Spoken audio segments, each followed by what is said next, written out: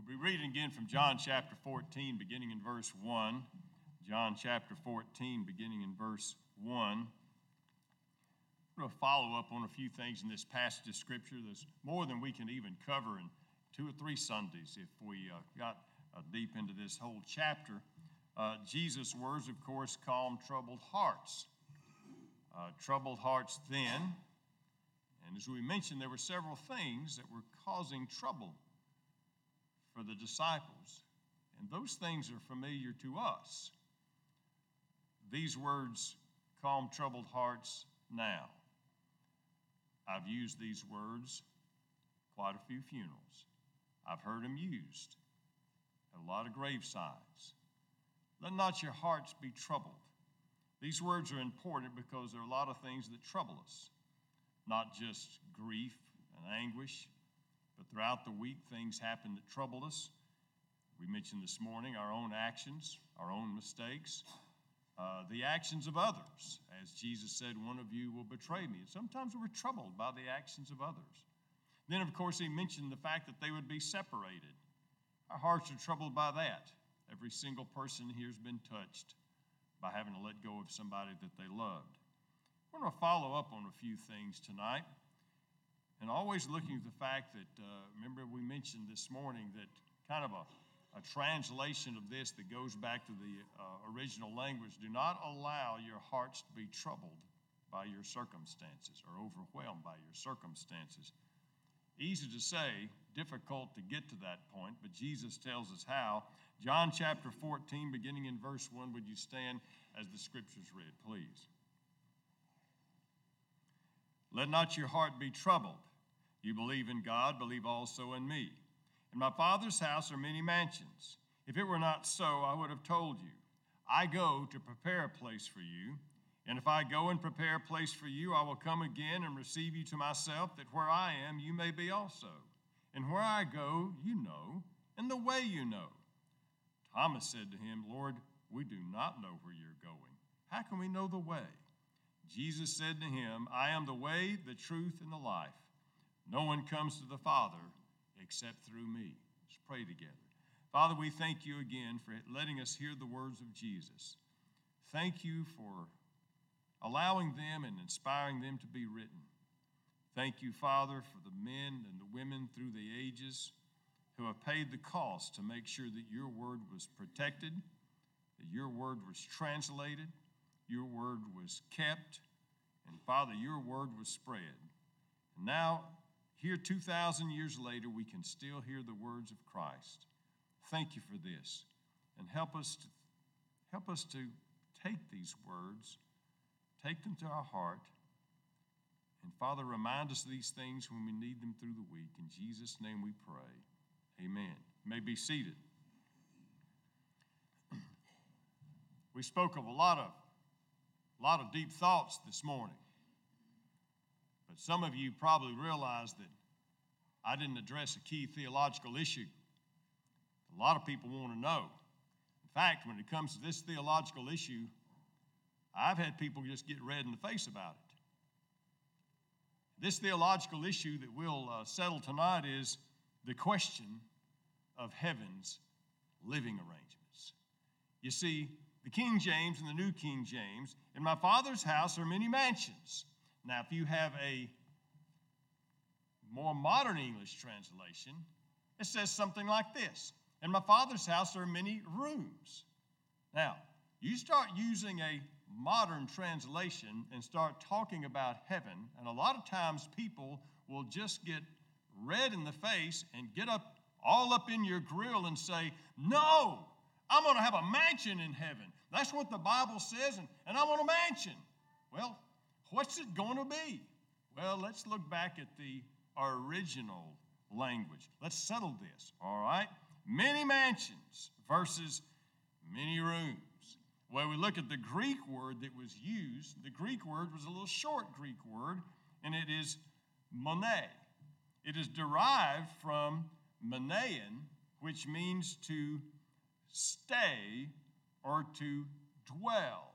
And it expresses a permanent dwelling place.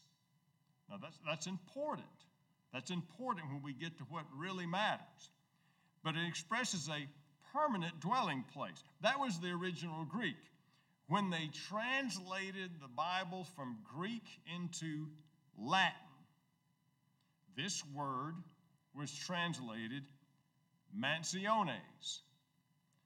And when Tyndale and the other English translators translated into English, it became mansions. And when Americans read that word mansions, they automatically translate it as to the wonderful home the Beverly Hillbillies lived in with the long drive and the cement pond. And they think about this big white mansion with palatial grounds and a castle-like house. And the Bible says, I'm going to have a mansion in heaven. So they're thinking about that wonderful house. And you say, in my Father's house are many rooms. They say, no. In other words, heaven is totally unacceptable if I can't have my mansion. Well, this limits us to an earth-like measure of the wonders of heaven. If we insist on the fact that heaven's heaven only if I have my mansion over the hilltop and nothing else will be satisfactory, doesn't that limit us to a worldly priority of prosperity? So you say, no, wait a minute. If I can't have a mansion, you saying I won't have anything nice in heaven? Oh, yes, we're going to have something nice in heaven. You remember what the Bible says in the book of 1 Corinthians chapter 2, verse 9.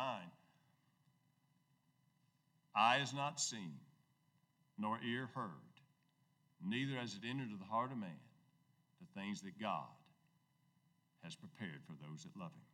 You remember over in the book of Revelation when it says the actual streets are paved with gold. Now that's beyond our imagination. So we have to understand if this is not translated mansions in that big columned white stone house, what's beautiful about that? Well, let's go back to the original language. The word Monet means a permanent dwelling place. In any house we live here, down here, live in down here, you know what? We're going to leave it. We will leave that house one day. No matter how big, no matter how wonderful, no matter how fancy, you can have the cement pond and the billiard room and the long driveway. You can have all of that.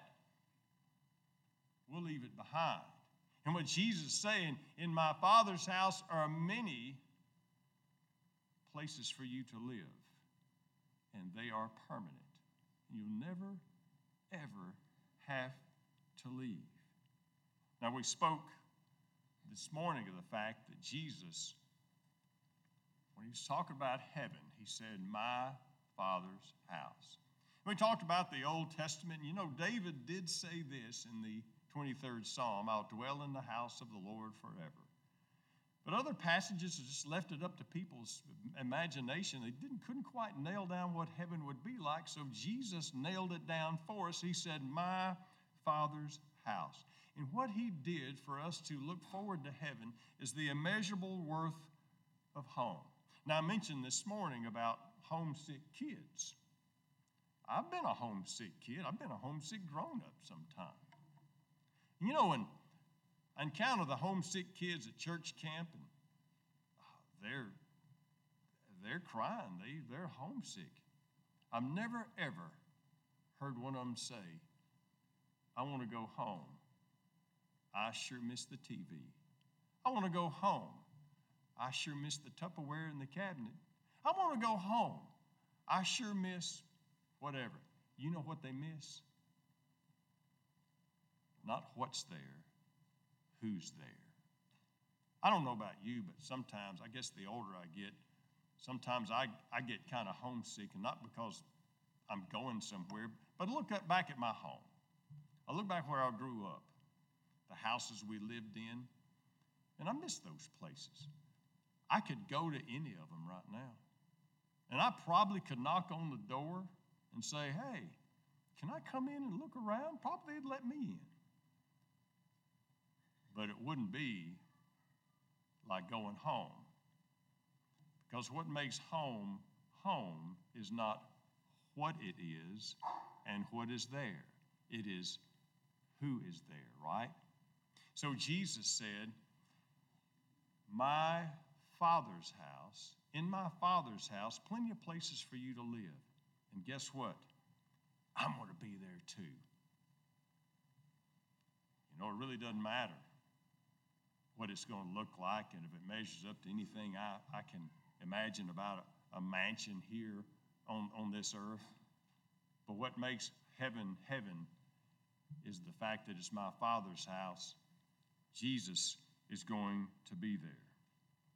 Now, there's a key statement of this passage that we look at, and it's the one that just pretty much clinches the deal of the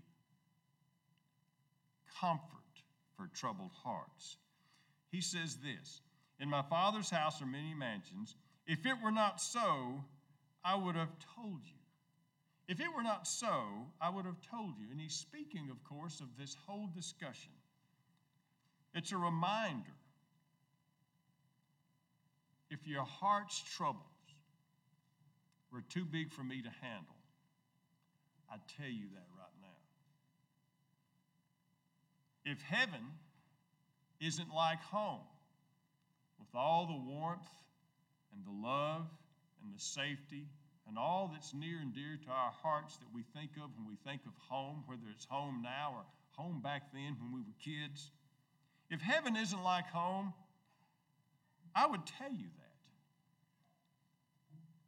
If this separation was going to be permanent, I would tell you that. But what have I told you? I have told you that your hearts can find comfort and your circumstances don't have to overwhelm you. I have told you that heaven's going to be like home. I have told you that, yes, I'm going away, but we'll be back together again. You see, Jesus had always told them the whole truth up to now.